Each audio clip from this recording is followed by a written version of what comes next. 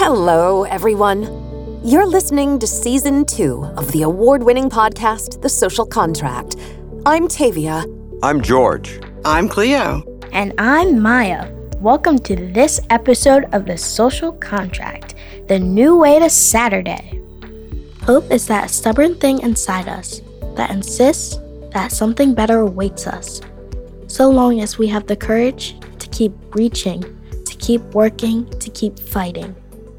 That's a quote from President Barack Obama. Thanks, Maya, and welcome, everyone. I hope you're all having a wonderful holiday weekend with your families. Our hearts are heavy as we mourn the loss of First Lady Rosalynn Carter. She was such a special and important First Lady. I'm glad George and Cleo included a special appearance by Mrs. Carter in episode 9. We'll hear from George and Cleo shortly, but something they shared with me that I thought was incredibly perceptive and moving was this. Some couples are so close. When one dies, the other can find it difficult to go on. The Carters were certainly very close and shared a deep and abiding love. So our thoughts are with former President Carter as he copes with the loss of his beloved partner and soulmate. We'll get into part 1 of our exclusive conversation with George and Cleo in a moment, and you can catch part 2 in our next episode. But first, by way of a quick recap, as we near the finale of our second season of The Social Contract, this season we've followed 10-year-old BFFs Georgie and GiGi on their adventures, traveling through time on a magical skateboard. In this episode, Georgie and GiGi will meet President Barack Obama as a fellow skateboard kid. He went by Barry back then, in the great state of Hawaii. We acknowledge the resilience of the people of Maui after the recent devastating wildfires ravaged that beautiful island. We are holding you close to our hearts. Now, before we catch up with Georgie and GiGi and their new friend Barry, we get to spend some time with our own inspiring pair. Hello, my friends, George and Cleo. I'm so glad that you could join us for this 2-part episode. I always enjoy catching up with you, and I know that our listeners love hearing from you. And we have all just celebrated Thanksgiving and harvest, so this time of the year is always a time to get us thinking about gratitude. It is a choice, I think, to be grateful. What are you most grateful for this year? I'm grateful for people, caring for people. One of the nice things about American holidays, holidays anywhere, we all have Thanksgiving, no matter whether you feel one way or the other, whether you daily have bad feelings towards somebody else, we still have these common things. It could be as sweet as sitting down to dinner with your family on Thanksgiving. It could be the Super Bowl that everybody watches. But I think from those, we can at least try to have a dialogue, at least I hope so.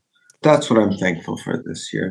This episode centers around President Barack Obama, and I just remember so distinctly being in the middle of the street in Portland, Maine, and literally jumping up and down and crying with joy that we had this new hopeful era ahead. It was an unforgettable election night.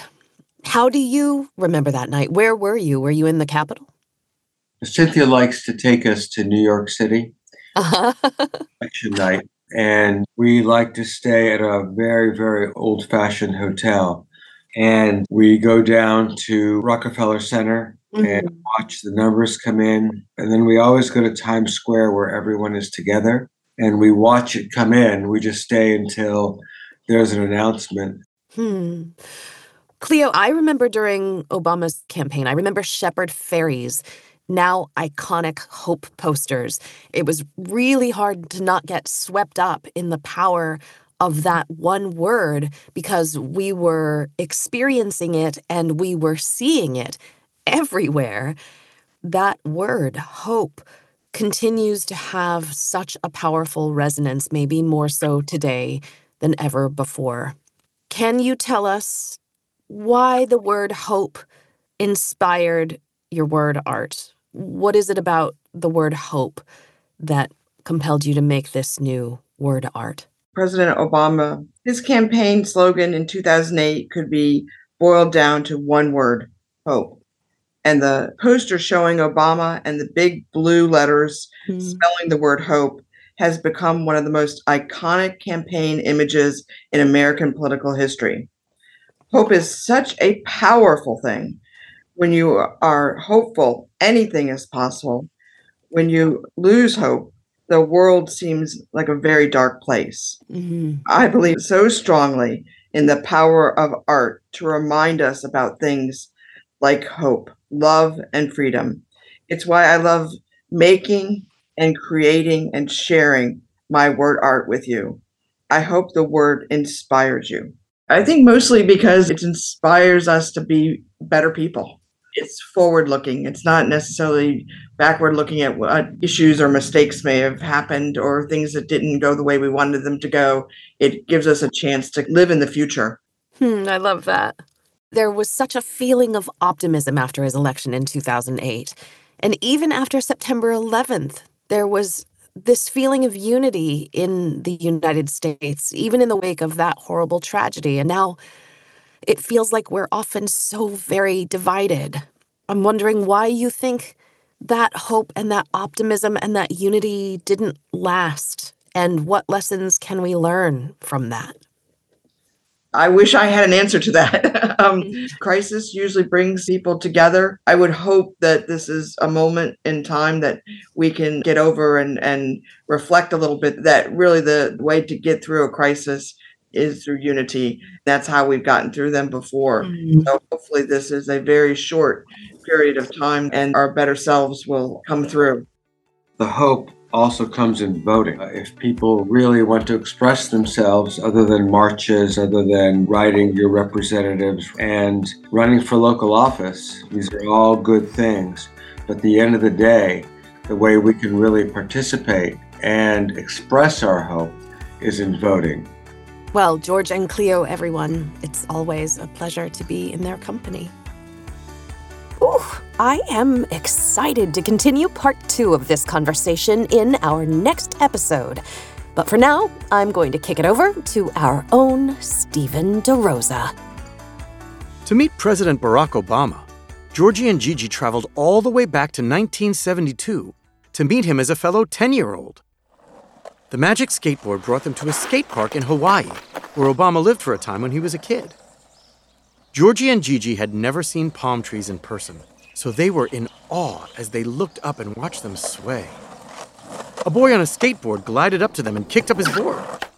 "Hey there," he said, beaming a bright smile. "I haven't seen you around here. Are you new?" "It's a long story, but sure, I guess you could say we're new," Georgie said. "Cool," the boy replied. "I'm Barack, but everybody calls me Barry." Georgie and GiGi glanced at each other. "Oh, cool. Well, I'm George, but everybody calls me Georgie. And this is my friend GiGi. Your last name wouldn't happen to be Obama, would it?" "It is. How did you know?" "Wild guess?" shrugged Georgie. Georgie and GiGi were tempted to tell their new friend Barry that when he grew up, he would become the President of the United States. But they decided not to spoil the surprise. Georgie couldn't help but smile to himself, thinking about the YouTube video his father had shown him of President Obama riding a skateboard into a 2012 global summit. When Georgie's dad told him the video wasn't real, no, Obama did not in fact roll into the summit on a skateboard, Georgie was disappointed. But when he found out that a clip from the made-up moment was awarded GIF of the Year, he cheered up. After an afternoon of skateboarding, Georgie, GiGi, and Barry treated themselves to shaved ices. The crumpled $1 bills that Georgie had in one of his cargo pockets were a lot more valuable in 1972 than they were in the present day. GiGi's favorite flavor was cherry, so her shaved ice was a bright red. Georgie loved coconut, so his was white. Barry picked the flavor called Razmus Spaz, so his was blue. After enjoying their patriotic ices in red, white, and blue, the kids were back on their boards. Barry told his new friends that he would teach them how to surf, but he never got the chance. I just have to cut in here for a second to say how much I am loving this story. And also, I don't even know what flavor Razzmaspaz is. I'm assuming there's some raspberry in it. But I suddenly cannot think about anything else but an ice-cold, bright blue Razzmaspaz snow cone. Anyway, please continue, Stephen. In a flash, Georgie and GiGi were flying again, soon descending upon Grant Park in the city of Chicago. It was November 4th, 2008, and Barack Obama had just been elected the 44th President of the United States. More than 200,000 people were there. Many of them were clapping and whooping at the top of their lungs. Some had tears streaming down their faces. It was a historic night. America had just elected its first black president. Georgie and GiGi could not believe that they were getting to witness in person this historic moment, one they'd only read about. Obama was at the microphone, waving and beaming that same bright smile he had as a kid. His wife, Michelle, and their daughters, Sasha and Malia, were at his side. If there is anyone out there who still doubts that America is a place where all things are possible, who still wonders if the dream of our founders is alive in our time, who still questions the power of our democracy, tonight is your answer. "Oh, I'm so proud of Barry," GiGi said to Georgie. "Yeah, and I thought getting elected class president of the 4th grade was a big deal," Georgie replied. "It's been a long time coming, but tonight, because of what we did on this day, in this election, at this defining moment, change has come to America." There were so many flashes going off from so many camera phones, even flip phones, that Georgie and GiGi found themselves squinting. As Lincoln said, to a nation far more divided than ours, we are not enemies, but friends. Though passion may have strained, it must not break our bonds of affection. And to those Americans whose support I have yet to earn, I may not have won your vote, but I hear your voices, I need your help, and I will be your president too. Georgie rubbed his eyes. When he opened them, he saw a young couple that he recognized among the crowd. It was his parents, Cecile and John. Georgie remembered the story of how his parents met, standing in line at the polls on Election Day in 2008. He figured they must have decided to go and see the president-elect speak. This was their first date. He thought about pointing out his young parents, who were on a date, to GiGi, but for some reason, he decided not to. Awkward. For that is the true genius of America, that America can change. Our union can be perfected. And what we have already achieved gives us hope for what we can and must achieve tomorrow. Georgie and GiGi found themselves caught up in the moment and joined the crowd as it chanted, "Yes, we can! Yes, we can!" Wow, they thought, politics is fun. This is our moment. This is our time to put our people back to work and open doors of opportunity for our kids, to restore prosperity and promote the cause of peace, to reclaim the American dream and reaffirm that fundamental truth that out of many we are one, that while we breathe, we hope, and where we are met with cynicism and doubt, and those who tell us that we can't, we will respond with that timeless creed that sums up the spirit of a people: yes, we can. Oh, what memories of that unforgettable night.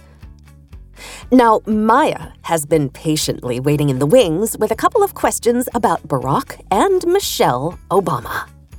First Lady Michelle Obama is famous for launching this public health campaign. Was it called A, Let's Dance, B, Let's Move, or C, Let's Laugh? The name of the program Mrs. Obama founded to encourage a healthy lifestyle in America's children was B, Let's Move. Okay, one more. What is the title of Michelle Obama's first book? Is it A, Beginning, B, Believing, or C, Becoming? If you guessed C, Becoming, you got the right answer. I'd like to add that Kirkus Reviews calls Michelle Obama's Becoming, adapted for young readers, a warm memoir. And the very same review publication, Kirkus, calls George and Cleo's book Presidential Conversations for Kids, the one that inspired this podcast, history with a wink. I absolutely love that. And now, some closing thoughts from Barack Obama's first book called The Audacity of Hope. It inspired me, and I hope it inspires all of you. We hang on to our values, even if they seem at times tarnished and worn. Even if, as a nation and in our own lives, we have betrayed them more often than we care to remember. What else is there to guide us? Those values are our inheritance, what makes us who we are as a people.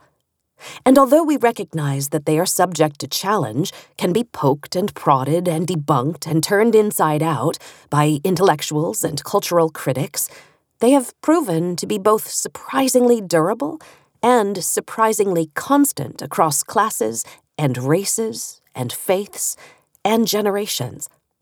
We can make claims on their behalf, so long as we understand that our values must be tested against fact and experience, so long as we recall that they demand deeds and not just words.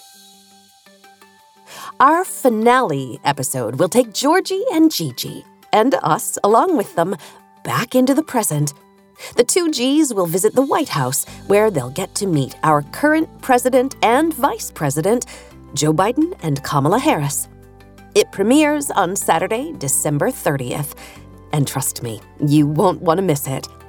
We'll also be making a very big announcement. How's that for a cliffhanger? We welcome you to follow The Social Contract wherever you find your favorite podcasts, and visit our website, mytscpodcast.com. We also invite you to visit georgescorey.com and, of course, theartistcleo.com. The Social Contract podcast is created by George S. Corey and Cleo. Produced and hosted by Tavia Gilbert. Music courtesy of Listen Audio. Mix and master by Kayla Elrod. Additional dialogue editing by Kathleen Conti. And by production coordinator for TalkBox, Brian Wilson. Social manager, Suzette Burton. Production supervisor, Tatiana St. Fard. This has been a podcast from Listen Audio in association with TalkBox Productions. On behalf of George, Cleo, Maya, Stephen, and me, Tavia, thank you for listening.